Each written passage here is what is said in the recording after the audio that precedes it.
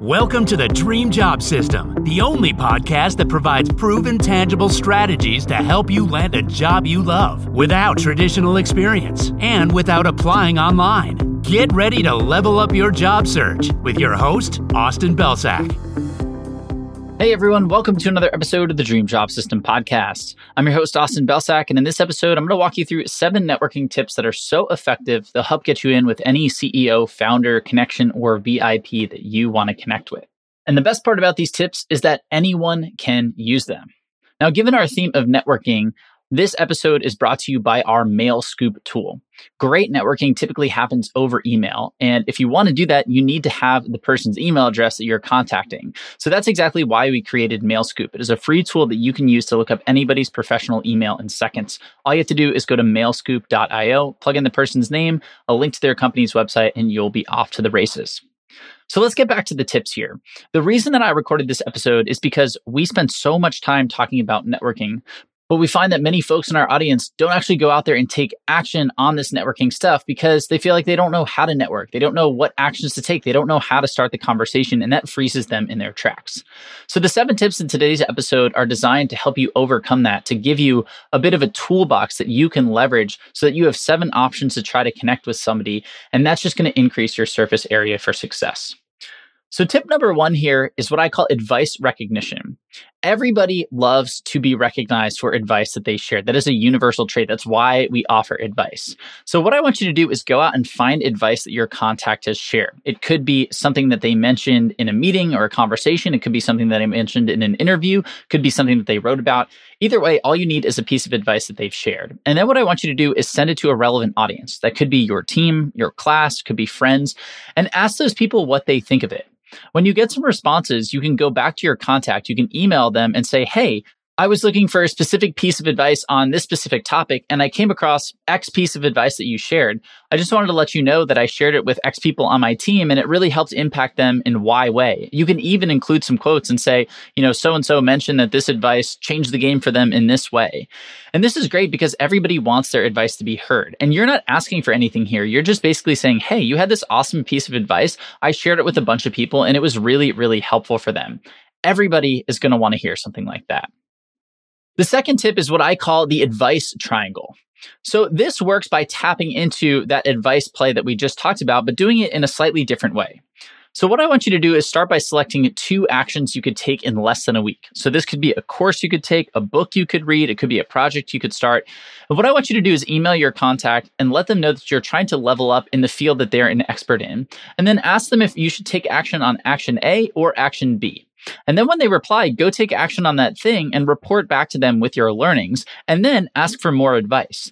This creates a networking cycle where you are proving that you're somebody worth investing in because you're acting on this person's advice and you're letting them know that you did that and what you got out of it. That's going to make them more likely to share more advice in the future. So, for example, if I was looking to connect with somebody who worked in the sales field, I could go find 1 book on sales and 1 course on sales. And I could email this person and say, hey, so-and-so, I was looking for a way to increase my sales abilities, to hone my sales abilities. I came across your LinkedIn profile and I was really, really impressed by your experience, specifically doing X, Y, and Z things.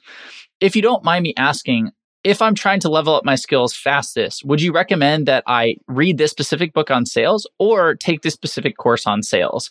If you don't have time to reply or if you're too busy right now, no worries. But if you could just tell me A or B, that would help give me clear direction on which action to take so that I can become a better salesperson. So by teeing it up to them, we're literally saying, hey, just choose between A or B. And if they choose one of those things, you're off to the races.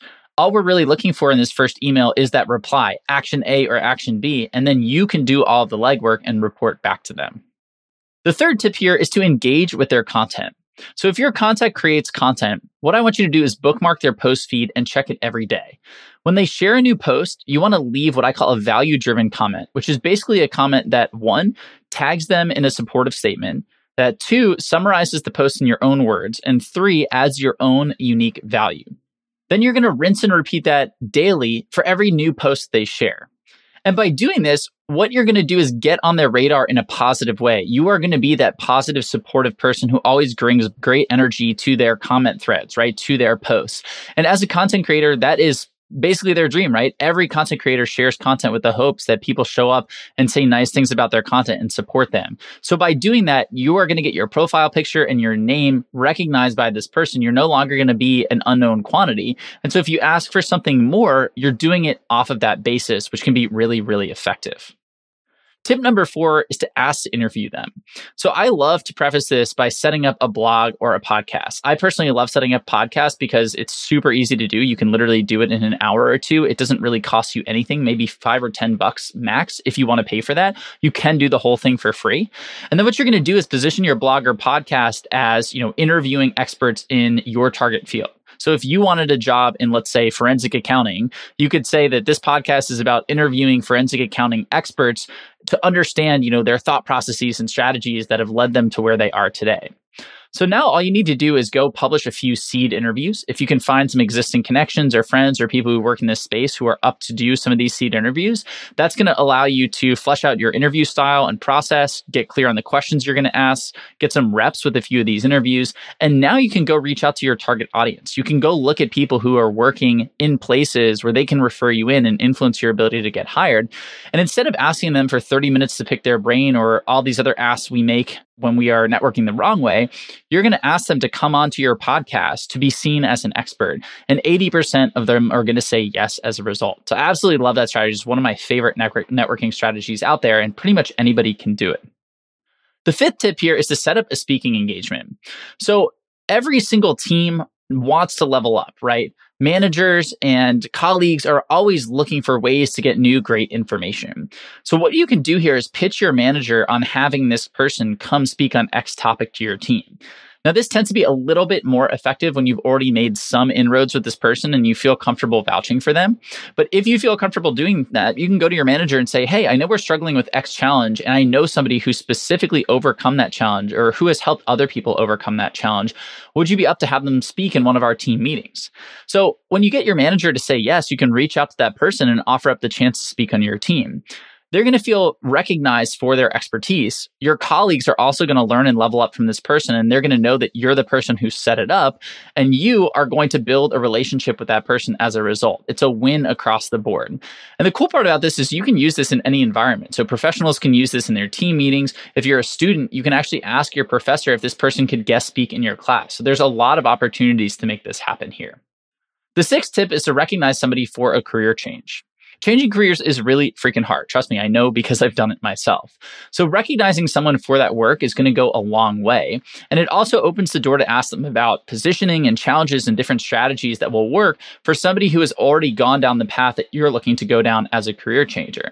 And then what you can do is go back and leverage tips number 1 and number 2 to continue building. So you can recognize them for their advice. You can use the advice triangle within the context of changing careers. And that is a way to build this relationship, to continue it to the point where this person might refer you in for a job. And then the 7th tip here is to make a helpful introduction. So you want to start by identifying a goal or a challenge or an initiative that your contact is focused on. And then you want to find somebody in your own network, a contact who can help them achieve those goals or break through those challenges. And you want to offer to make an introduction. Now, this is going to be an even bigger win if the intro is mutually beneficial. So if both people can benefit from meeting each other. And then what's going to happen is, if that's the case, if it is mutually beneficial, both of your contacts are going to know that you were the one who introduced them. So you're going to build social capital with 2 people in one action. So that is a triple win again. And that makes this one of the biggest bang for your buck strategies as well. So there you have it. Those are 7 networking tips that literally anybody can use. You don't need a specific set of experiences. You don't need a certain degree. You don't need anything. You don't need to pay money.